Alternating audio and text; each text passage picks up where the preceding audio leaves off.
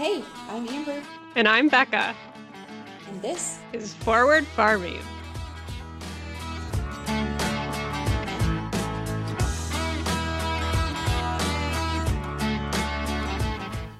Hey guys, welcome back to Forward Farming. It is me again. Don't worry, you aren't going to have me alone forever. This week we are doing something a little bit different.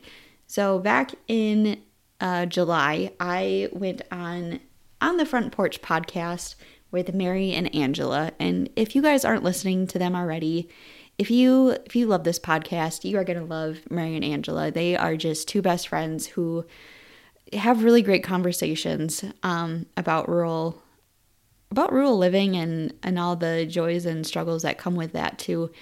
So they invited me on the podcast end of July, and we kind of sat down and I talked about everything going on during my pregnancy and working on the marsh, some of the mental struggles I faced and how I overcame that. And it was a really great mental health episode. So I think I just saw that Monday was like Mental Health Awareness Day or something. So this is a good episode to kind of tie in all of that good stuff. And plus, we might as well just stick with the pregnancy theme since we have so many episodes about it already. So I promise you guys, if you're getting sick of this, we're almost through some of it. We're almost through the thick of it. So that's kind of what's on tap for today. Hopefully Becca will be back next week. We're still trying to figure our schedules out. It's been a little hectic. So I know she has a ton of stuff going on. So be nice to her and send her a friendly little note if you get a chance and tell her hi and that you miss her. So this is already a pretty long episode, so I will just kind of get right into it. Again, this is from On the Front Porch podcast, and they were kind enough to send me the audio file from their episode, all edited and stuff, so we could share it with you guys too, because it's just that, well, they tell me it was that good of an episode. I don't want to humble brag or anything, but again, it's a very great episode on mental health. So without further ado, here is Mary, Angela, and I from On the Front Porch podcast. The biggest thing I wish I would have known going into this was you're not alone in this journey. Being kind of secluded in a rural area, you feel like you don't have a support system. There comes a point where like you just need to talk to someone. There are so many people out there that are like, yeah, I know exactly what you're going through, or like I know exactly what you're feeling, and I know that anxiety, I know that unknowing feeling, and it does suck, but it does get a lot better. Hey y'all, welcome to the Front Porch. I'm Angela. And I'm Mary, and we're so glad you're here. All too often, the rural way of life can lead us to feel disconnected and unseen. We are here to make you feel connected, seen, and above all, to let you know how appreciated you are. On this podcast, you will hear stories of women who are real, relatable, and raw.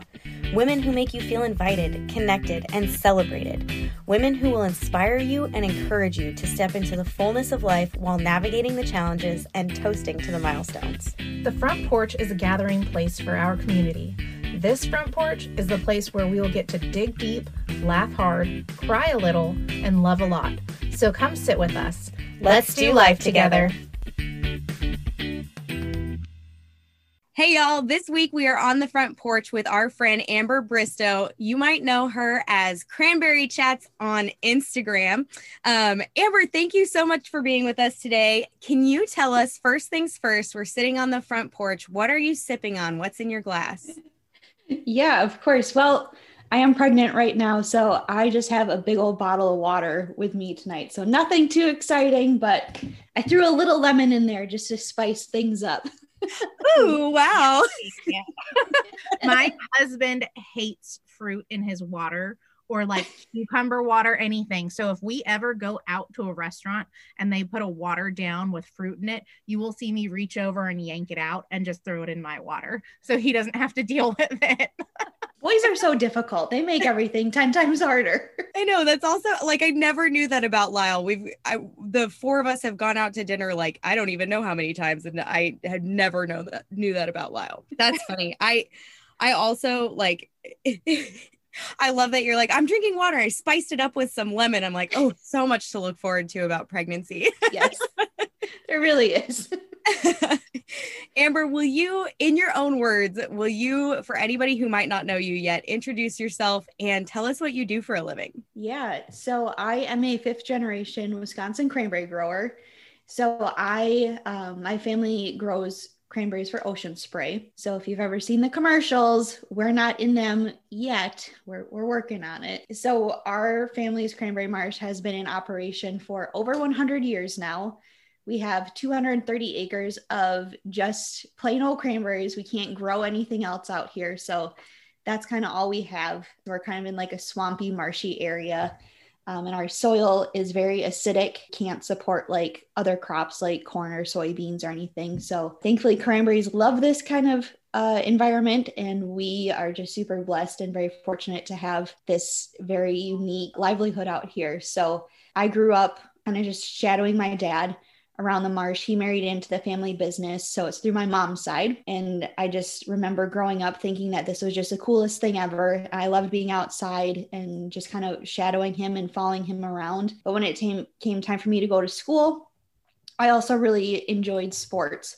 So I was big into volleyball and softball, and I wanted to pursue a career in baseball. So I went to school for sports management, because what else do farmers go to school for? So I did that, and I worked in minor league baseball and a couple other baseball teams. And that's where I wound up meeting my husband. That was almost 10 years ago now, which is crazy to think about. But so I found love through baseball on and off the field, which was great. But I just felt like I didn't really belong in that type of environment. There was just always this pull to come back home. And as much as I loved baseball, it burnt me out, and it was a lot of work. Farming's hard, but this was also a lot of work that I just couldn't see myself going forward with. And I came back and had a conversation with my parents, and I said, hey, this is what I want to do. I want to come back home and work. Is that okay? And I think my dad was much more agreeable right away than my mom. My mom was a little hesitant, bringing her daughter back home to work on the marsh to do quote unquote like the man's work. But she eventually agreed, and I've been out here now full time for 4 years, almost 5 years now, coming up this harvest season. So it's been great. I work alongside my dad. My husband is now out here working with us. My grandma lives right across the driveway from me. My parents are in my backyard. It's literally a whole family hands-on operation. So it's been a lot of fun, and I wouldn't trade that experience for anything. That's so much fun. I was going to ask if your husband like works on the farm too. What was that transition like for him? Was he a country boy before that? That's a good question. I ask him this every once in a while. I'm like, you're still okay being out here, right? So I think the biggest adjustment for him, he grew up in like a smaller city. So he's not like a Chicago type guy. So he loves the outdoors. So when we first started dating and I brought him out here, I told him up front, I said, this is what my plan is, to come back home and take things over. And if you're not okay with that, then hit the road, Jack. I don't want to waste my time with you. Good job. Good job. Clear expectations from the start. I love that. Right. So once he kind of saw all of the wooded area that we have, his mind went straight to hunting. And I think that's kind of what sold him on our relationship. Honestly, it was like, ooh, if I marry her, I'm going to have all this area to hunt and it's going to be so great. He fell in love with the industry as well. And he kind of did his own thing as well. I didn't want to force this on him by any means. And I kind of left it up to him. I was like, if you want to come out here and work, you're going to have to ask my parents for their permission. Like, this isn't my place to say like, oh yeah, come on out. Like, I'd love to have you. No, like, you need to talk to my dad about this. So he waited probably until a year and a half after we got married before he had that conversation with my parents. And they said, yeah, if you can handle working with us and living with us, more power to you. So he started during harvest time. as well. So nothing like just jumping right into it. And he's been out here for coming on 2 years now. So he also fell in love with the industry, and he's doing a great job at kind of picking things up off the fly and trying to keep up with me. So it's been a lot of fun. Good for him. First of all, I want to say congratulations to you and your family for farming for over 100 years. I think you're like the second or third person we've had on here that, I mean, we should create a century club for the rural housewives. Yeah, that's awesome. Thank you. Yeah. So, good idea, Mary. So I'm not in the family farming, but if you've listened to our podcast, my family has also been farming for over 100 years in the Central Valley of California. But what I think is super cool is that you said your dad like married into the cranberry world and your husband also married into the cranberry world. So it's a legacy through the females of the family, which we don't see that very often. Almost in anything, we don't see that often. Even like if you're talking about breeding like cows or horses, it's always through the male. It's always you're naming things after the male. Same with like marriage in the Western world, you're always taking the husband's last name. But here, I just think that's so cool. My husband, like, he says I'm like a closet feminist, which is fine. I think everybody should be treated equal. Yeah. So I think that is just so cool. So y'all, you've been here for a while. You know what's coming next. But Amber, I don't know if you know. So do you know that game, Two Truths and a Lie? Yes. Okay, so we don't lie here, but we do want to know 2 truths about you. Off the top of my head, I am terrified of dolphins. I hate them. I think they're disgusting. Sorry to any dolphin lovers out there, but I don't like them. I love how you just had that like so ready. Did you ever see there was something on Discovery Channel? I think they aired it during Shark Week, which is weird because it's a dolphin, but they aired it during like the day during Shark Week before they hit their like news stuff. There was a study that they did trying to see if dolphins could learn our language. Ugh, and so they had 1, 2, 3 dolphins and 1 or 2 humans living together, like the humans weren't living underwater, but there was water throughout their area. So the dolphins could swim with them, like as they walked into the kitchen or whatever it was. It was very interesting to just go through that documentary and see how humans and dolphins bonded. That's all I'm going to say. If I have nightmares tonight, I'm coming back here. And I'm definitely blaming you for the cause of this, because that is disgusting. That's too much like Planet of the Apes. Like, we know how this goes. I'm just imagining dolphins taking over the world someday. It's like off that Simpsons episode. Yes. I mean, and I know exactly what you're talking about. As soon as they learn to exist on land, we're probably done for. Honestly.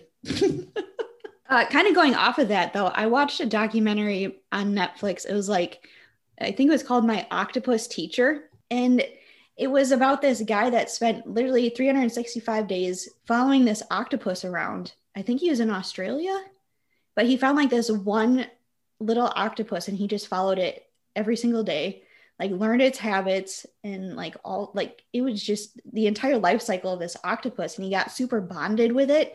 And this octopus would recognize him and come up and like greet him like a dog every day. They were saying in this documentary that their lifespan is so short because if they lived any longer, they would be way smarter than humans, which is terrifying. There was a master plan. Yeah, but if you're ever bored and looking for something interesting to watch, that's a good documentary to check out. Yeah, I don't even know how to feel about that. Yeah, it's very, anyway. There's so weird stuff going on in the ocean that we don't know anything about. Yeah, we've only explored 5% of the oceans. But did you guys see that there's an octopus that escaped its habitat or tank and they put it back in and he kept doing it or something like that? Did you guys see that? Yeah. They're crazy smart. And it's also kind of like, was it Finding Nemo? Which one was it when they had to escape with an octopus? I think that was in like the second Finding Nemo or Finding Dory or something. Yeah, there it is. Cartoons. I know a lot about them. Yep. Let's see. My second truth. Okay, so my grandma was born in 1941. My mom was born in 1961. I was born in 1991, and I'm having a baby in 2021. So that's also a fun little a fun little tradition that we have going on out here. That is so cool. Unplanned. Was that unplanned? I kind of told Dan, I was like, if we're going to have a baby, it needs to happen this year. So, I mean, we weren't like putting a ton of pressure on it, but I'm just kind of glad it worked out that way. That is super cool. Okay, so Cran-Babe, right, is what we're calling little baby. When does Cran-Babe due? August 25th. Oh, So man. we are coming up very, very quickly to that. How do you feel? I'm excited to not be pregnant anymore, but I'm a little nervous. Like every once in a while, it'll just kind of hit me like, oh my goodness, like I could literally go anytime. And like today, for example, I was out mowing the lawn and I have to tape my belly up so it doesn't like bounce around on the lawnmower too much because that hurts. And it was towards the end of the day and all of a sudden my lawnmower just died. Like it just stopped. And I'm trying to call like Dan, I call him a couple of times, my husband, and then I call my dad and no one's answering their phone. And I'm like, I'm almost 35 weeks pregnant. None of you people are answering my calls. What is wrong with you? I'm going to need like a life alert button. So if I do go into labor randomly, at least someone will be there to help me so I don't have to just squat in a ditch by myself. Okay. First, this is your first baby, correct? Yes, this is my first baby. Okay. What were you most excited about when you found out you were pregnant? I was most excited just to be pregnant. Honestly, it was something that I was kind of a little nervous about going into it. We had been trying for a little while, and I honestly had just gotten back from a doctor's appointment to like check to make sure I didn't have PCOS or anything. Like it was kind of getting to that point where I was getting nervous that it wasn't going to happen. So it was literally within like 2 or 3 weeks of that doctor's appointment that I found out. And it was just like a total 180 of everything I had been expecting. And when I did the math and I found out that my due date was also my husband's birthday, I was like, no, that's weird. Like, that's just a weird coincidence. But so that was exciting too. So there was just like a lot of emotions going into it. And the night that I told my husband, we were kind of fighting at that time, just over something stupid. So when I like walked out of the bathroom right before we went to bed, I didn't tell him I was taking a test or anything. And I was like, here, I just like handed it to him. And he kind of giggled. And then he didn't say anything for the rest of the night. Like he didn't say like, oh, cool. Like, wow, neato. He didn't say anything. And he laid down in bed. And then he just got up like an hour later and went and sat in the living room and like didn't say like, oh, I can't sleep. He just got up and left. And I'm like, well, I'm going to have to be a single parent because obviously he doesn't want this baby. But I think he was just like so overwhelmed that it kind of came out of left field. And so he just stayed up all night. And the next morning he's like, so I did all this research. Like you need to start calling the doctor, like around here, you need to start making appointments. Like I found these prenatals that I ordered for you. Like, and then so the next day he was totally fine and excited, but it was just kind of like, and I slept great that night. I was like, well, I'm going to have to do this on my own. So like, screw him. Like, we'll see you later. So there's a lot of emotions in. I love that his Yeah. mechanism to like being overwhelmed is like, okay, I'm just going to research the snot out of this and try to be as prepared as possible. And that is how he copes with stress, apparently. Yeah. And my coping mechanism is I sleep. I say a lot that I'm like a fainting goat. If I get too overwhelmed, I just sleep. That's just, that's just how I handle things. So we ask everybody this. Do you know your Enneagram type? Yes, I am a 6. And what is your husband? Do you know? He also says he's a 6, but He might I also don't- be 5. he's more of a 5 than a 6, I think. Same. I was- I'm right there with you guys. 5 wing 6. Yeah. So I'm like, oh, I need to be prepared and I need to research. Mm-hmm. So you being a 6, were like you scared about anything? Did you have any things that you were like, I need to prepare for this. This is what I need to do because, X, Y, and Z. Yeah, I think so. Like, we were on the tail end of COVID when this all happened. So I found out in December. So when I called to make that first appointment, they didn't want me to come in until like 12 weeks, I think. So I couldn't even go in for like a blood test just to confirm. So like that first 12 weeks or whatever, I had no idea. Like, I was like you can't feel anything. Like, I didn't feel much different, like other than my skin breaking out like a teenager. I had no idea really. So it was nerve wracking. And then once during that appointment, you got to hear the heartbeat, and then it kind of sinks in a little bit. So that was nervous. That was not fun. But other than that, I try not to do a lot of research because I didn't want to know. I didn't want to know what like childbirth was going to be like. I didn't want to know what my symptoms are going to be. I didn't like download an app right away to like start tracking things.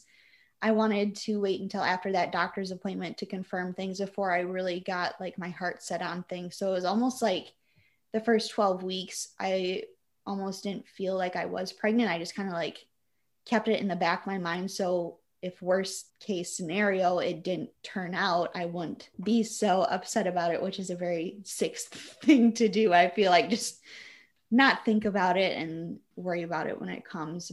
Since then, I've done a little bit more research. Obviously, you have to take these birthing classes and stuff, and that's very eye-opening. But I think a lot of the fear was replaced with excitement. For me, anyway. I can't speak for Dan, but it's starting to feel a lot more real. I'm just excited for it to be over and to finally just hold the baby and know that everything is safe and that all the things that I can't control are now in my control, which makes me feel a little bit better and scared at the same time. Yeah, that's like the blessing and the curse of being in control is like, yay, you're in control, but oh crap, you're in control. Yeah. Yeah. Go ahead. Sorry. Oh, I was just going to say, like, you can't like blame other forces if something goes wrong. Like, you're in control now. If anything goes wrong, it's your fault. I enjoy that kind of pressure. I don't like leaving those types of things up to fate as much. That's actually, I feel like that's understandable. And even though I'm a 3, but my security number is a 6 as a 3. So I feel like I can relate to that part of your personality. And that is why, like, I know I said this before we started recording, but I'll say it for everybody who's listening.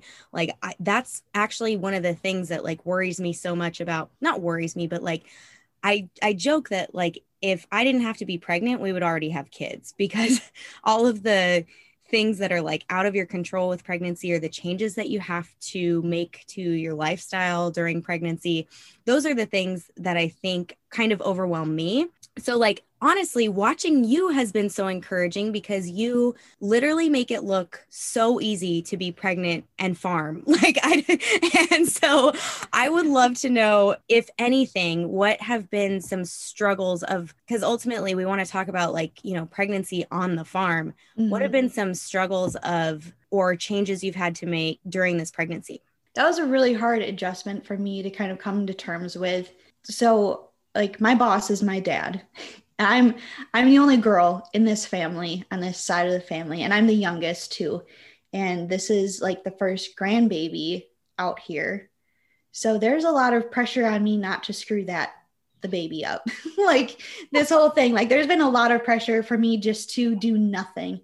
And that has been so difficult. Very fortunate, obviously. Like, I would much rather have that than being pushed to the limit and feeling like trash every day.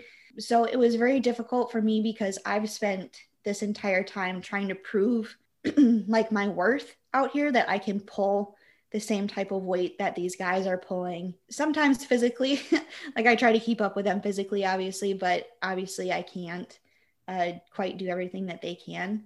Just in other ways too, mentally trying to find my own place.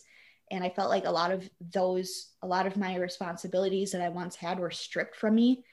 And that was very hard for me to come to terms with because I felt useless. I felt like I didn't have anything to contribute out here anymore.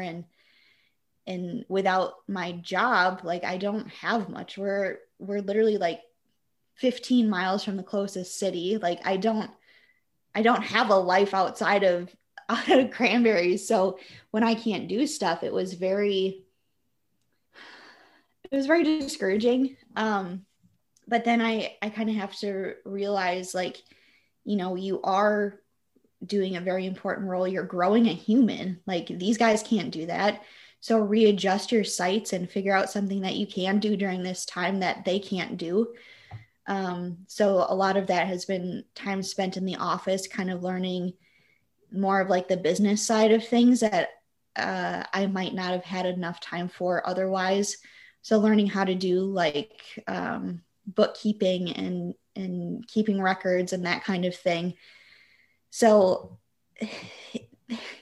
I'm not gonna lie, it sucked. Like, for the longest time, it was just hard to come to terms with not physically doing my job, but I also needed that constant reassurance from my dad or like Dan that I was still doing something, even though it felt like everything got rearranged. And so there are a lot of days when it was like, oh, you need to stay inside today. Like, we're going to go out and do this. You can just stay home and rest.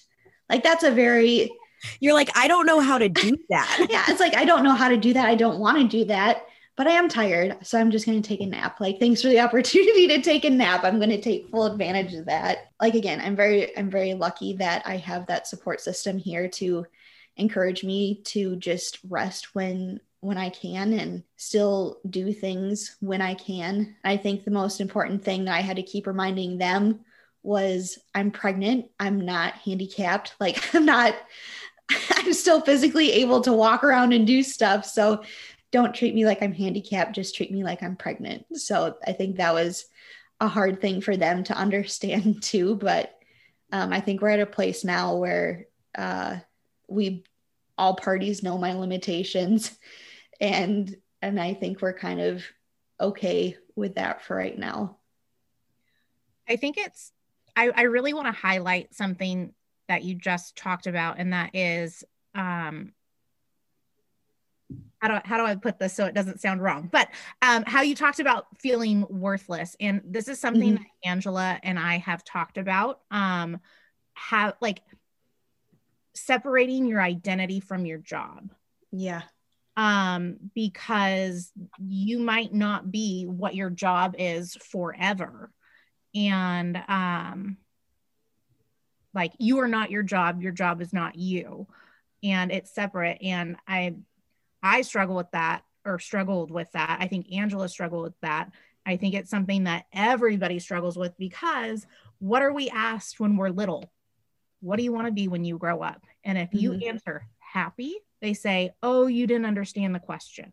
I think it's something that we need to talk more about. I think, Angela, maybe we put this on the schedule for a podcast episode. Oh yeah. Or like an entire season, because I'm not going to get us off on too far of a tangent, but this is another one of my insecurities about pregnancy someday is, if I can't do the things that I do today, I don't know who I am. And that might be a little bit too raw for, everybody to hear, but it is what it is. So in my former life, I was a beef pharmaceutical sales rep. And when I moved to Texas and married my husband, I had to quit that job. And my mom was like, well, maybe just like, move and plan the wedding and wait to look for a job until after the wedding. And I was like, but if I'm not an employee, then like, who am I? And that's when I realized I had a problem. I think I've always been that way, but I didn't realize it till about a year ago. So I am a super work in progress in that department. But yes, I feel like a lot of us do find our identity in what we do rather than who we are. And I love the way that you were able to kind of flip the script and you were like, okay, but I am doing good things. I'm making a baby. I'm making an entire person. And like, that is so important. That's, nobody else can do that. Nobody else around here can do that. And I'm doing that, and I have to take that seriously.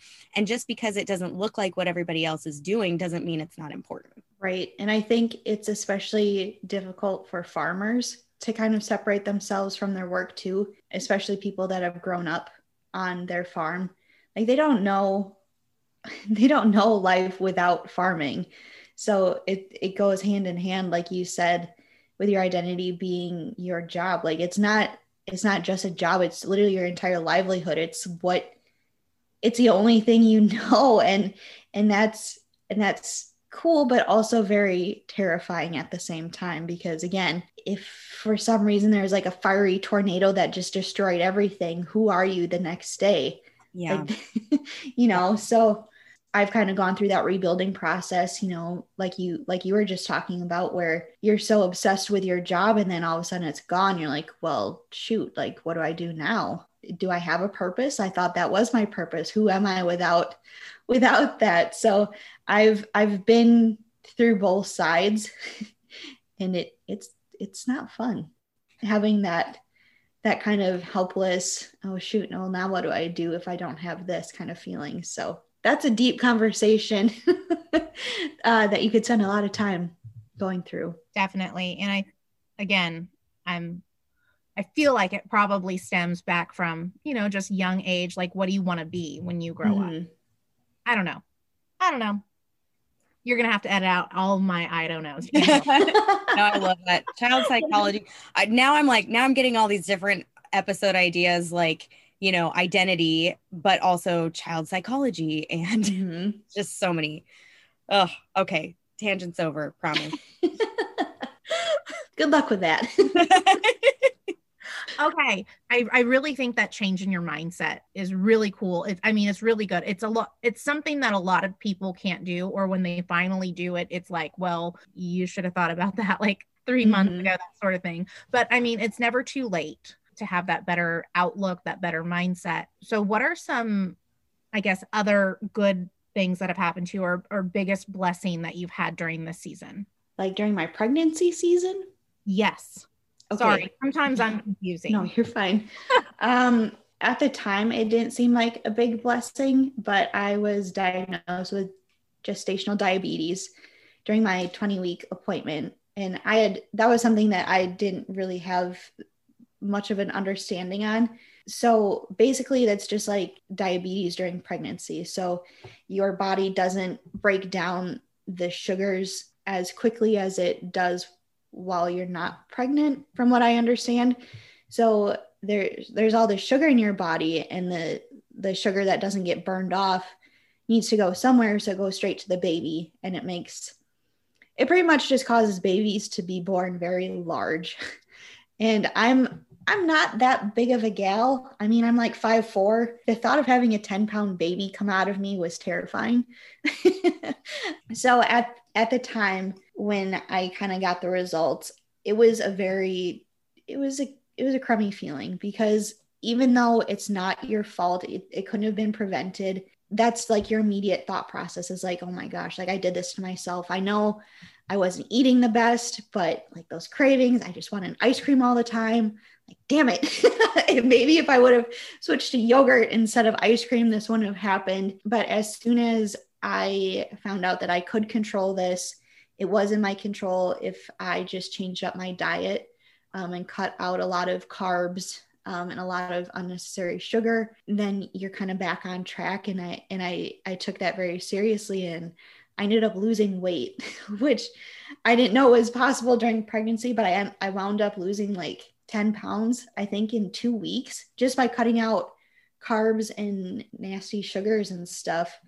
And I felt way better ever since doing that. I feel like way less bloated and just disgusting. So hopefully that kind of carries through after pregnancy too. But that was kind of a blessing in disguise, and something that I'm definitely not going to take for granted again if I do happen to have a second baby, because as much as it sucks not being able to have ice cream every day, it's also way better to feel good and not feel like just a nasty water balloon.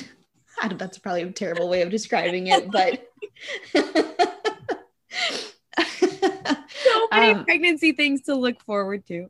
Yeah, honestly, it's a lot. Pregnant or not, I feel like every female has felt like a nasty water balloon. Yeah. One way or another.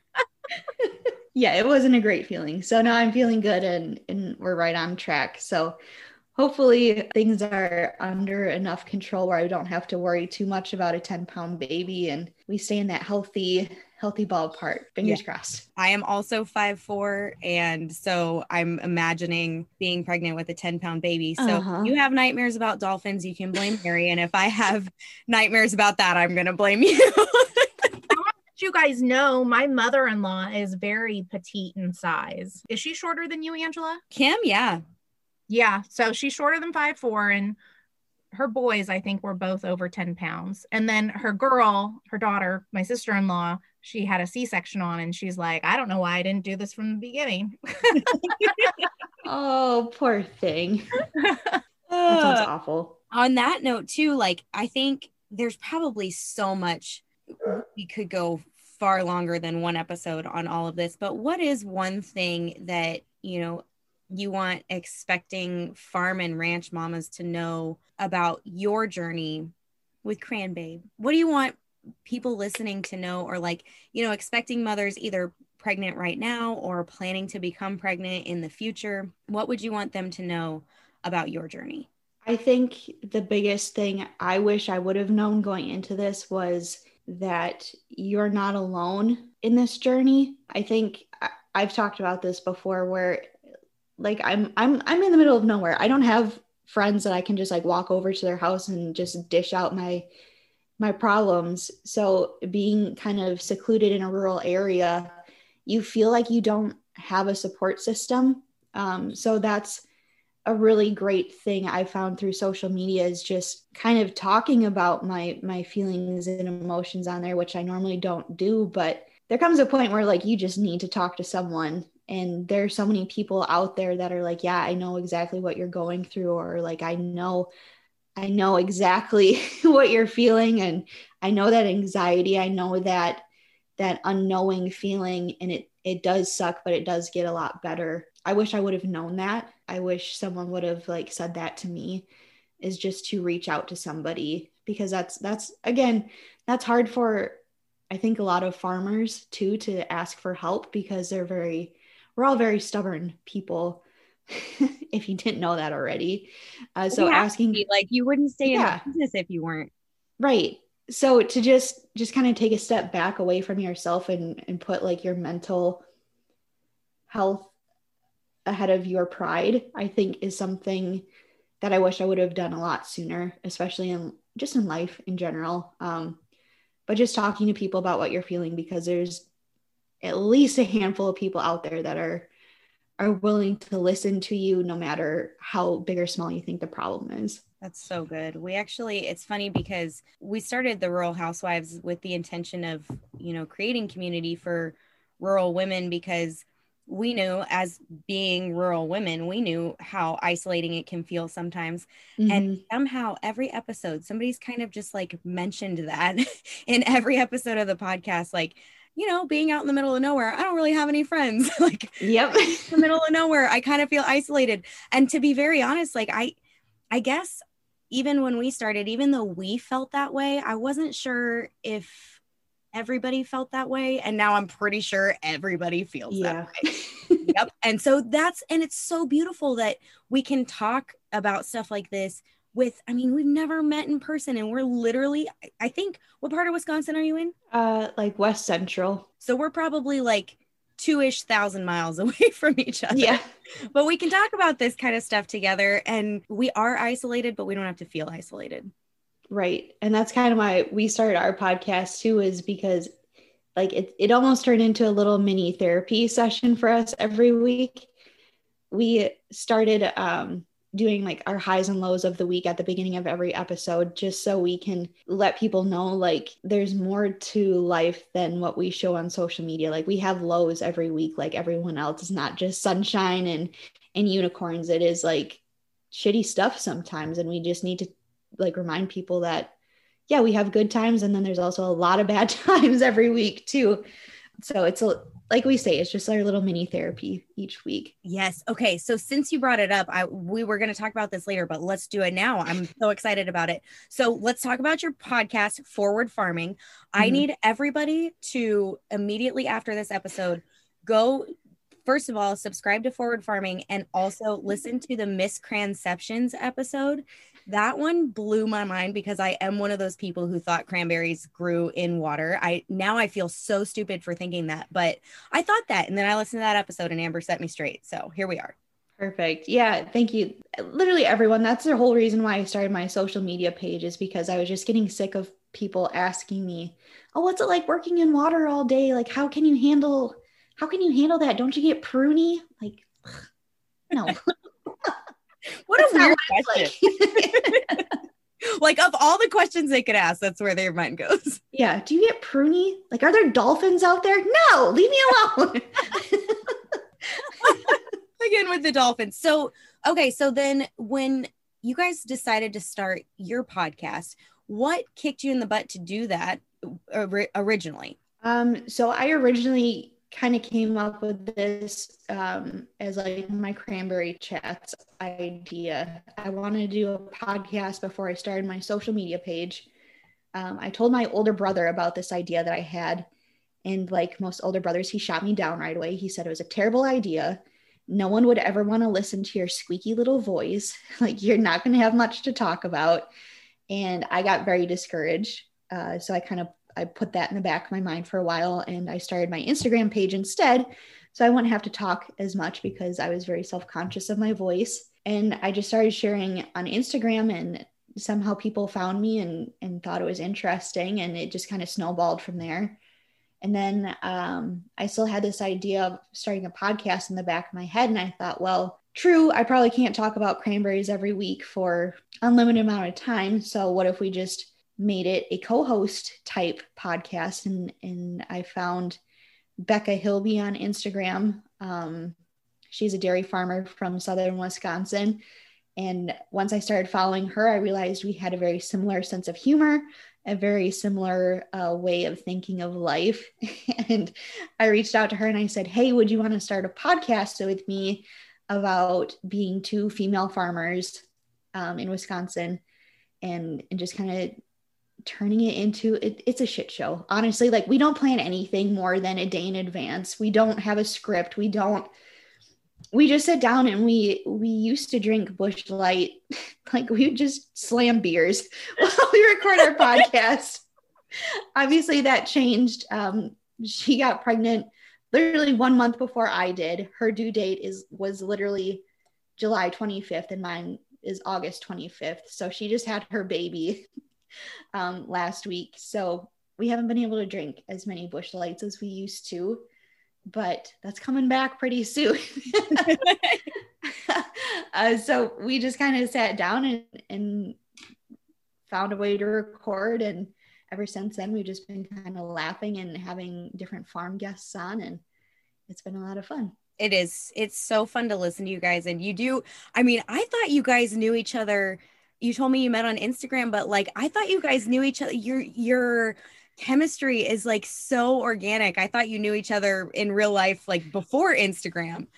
No idea. That is so cool. Well, we'll have to have you and Becca back on at some point, maybe after things calm down, after the babies and everything. Yeah, she has two other kids, and they're just so funny. You can usually hear at least one of them in the background of every episode, just like screaming or playing with scissors, or like some chaos is going down in the background where I just have to like pause it and just start laughing. I'm like, oh my gosh, what am I getting myself into? And it was so cute. Like the Miscranceptions episode, they were like asking if they could have a popsicle or something. Yeah. And they were like, do you want one, mommy? And she's like, no, I don't want a popsicle. Like, go get your popsicle. Thank you for asking. No, I don't want one. Go get your popsicle. I need like 15 minutes of silence. Yeah, that's how she bribes her kids. So every time it's like, just go get an icy. It's fine. Just go watch something on TV. Don't kill each other. It's fine. That's super funny. I don't have a good way to segue this, so we're just going to dive right in. We're now into the juicy part of the podcast, you guys. I want to know the worst pregnancy advice you've ever gotten.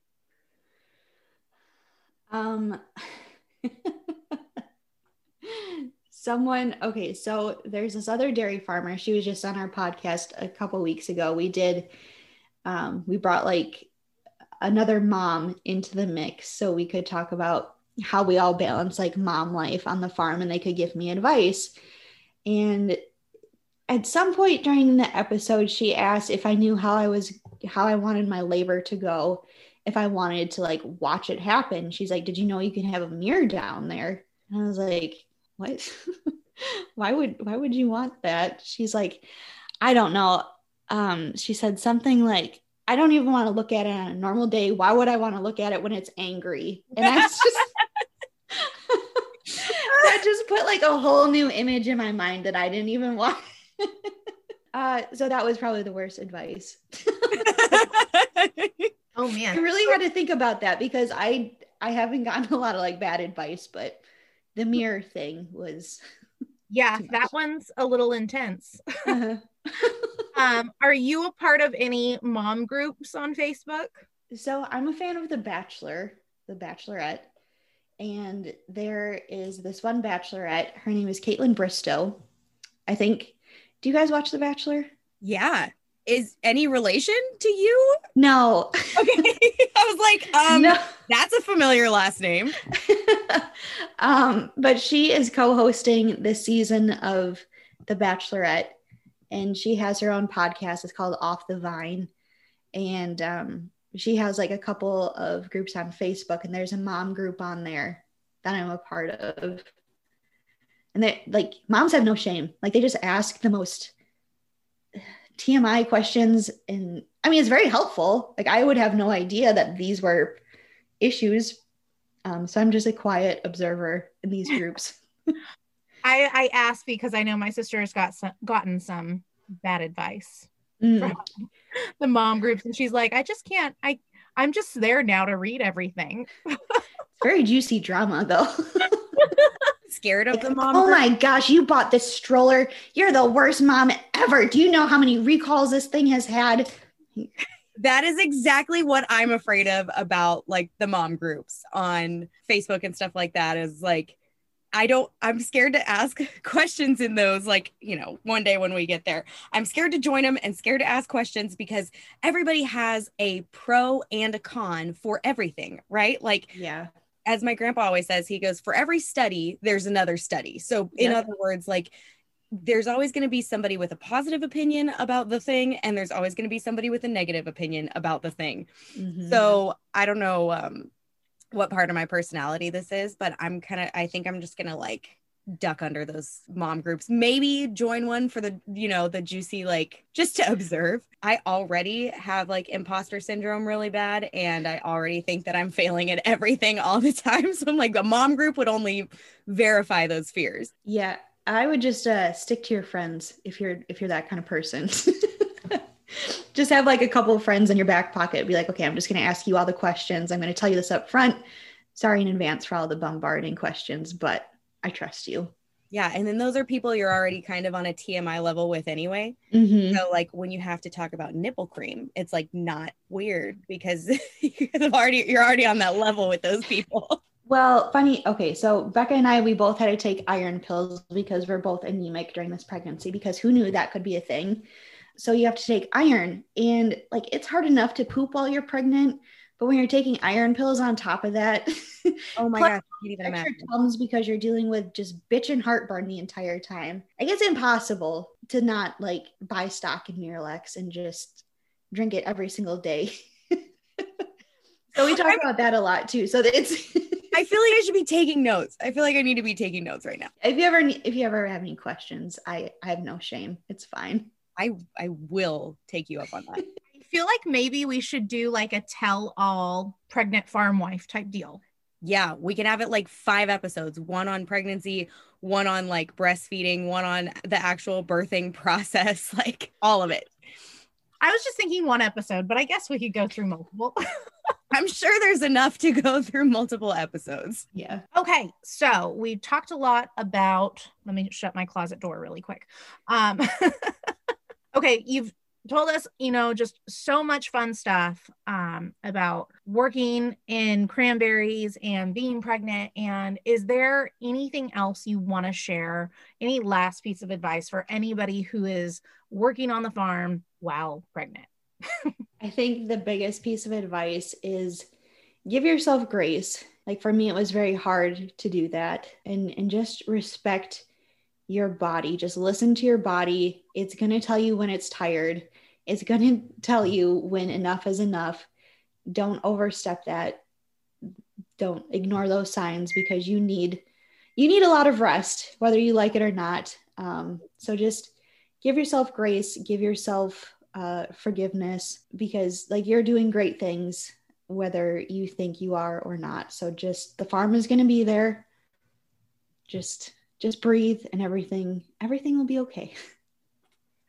That's really good. That's really good advice. I think for life in general. Yeah. Really good advice. Amber, thank you so much for being with us today. I feel like, I hope, I know at the very least, this conversation has given me a lot more peace about, that chapter of life, that season of life. And I know exactly who to call when that happened for us. And I hope that, I'm sure that others are listening to this thinking the same things I am, or they're expecting a baby soon, and just so grateful that there's somebody that can relate to some of the things that they're experiencing. So Amber, thank you so much for being here. We can't even tell you how much fun this conversation has been. I can't believe we laughed for most of it. So can't believe this conversation about pregnancy on the farm was so much fun. But thank you again, Amber, for being here. Of course. Thank you guys for having me. And if you do have any other questions, like my DMs are always open. I'm always happy to chit chat with anybody. So just look me up. Wow. Thank you so much, Amber, for being on this episode. Y'all, we cannot tell you how much we love Amber. We already did, but now getting to actually sit down with her and talk to her and have her share some of her blessings and struggles in this season of pregnancy on the farm. We just admire her so much. If you have any questions for us or for Amber, you can find us at The Rural Housewives on Instagram, and you can find Amber at Cranberry Chats on Instagram. Thank y'all for being with us this week. We cannot tell you how much we love and appreciate you for being here. If you want to share your story or connect with us or do a takeover on our Instagram, all you need to do is send us a message. We can't wait to hear from you. Until next week, thanks for being with us on the front porch.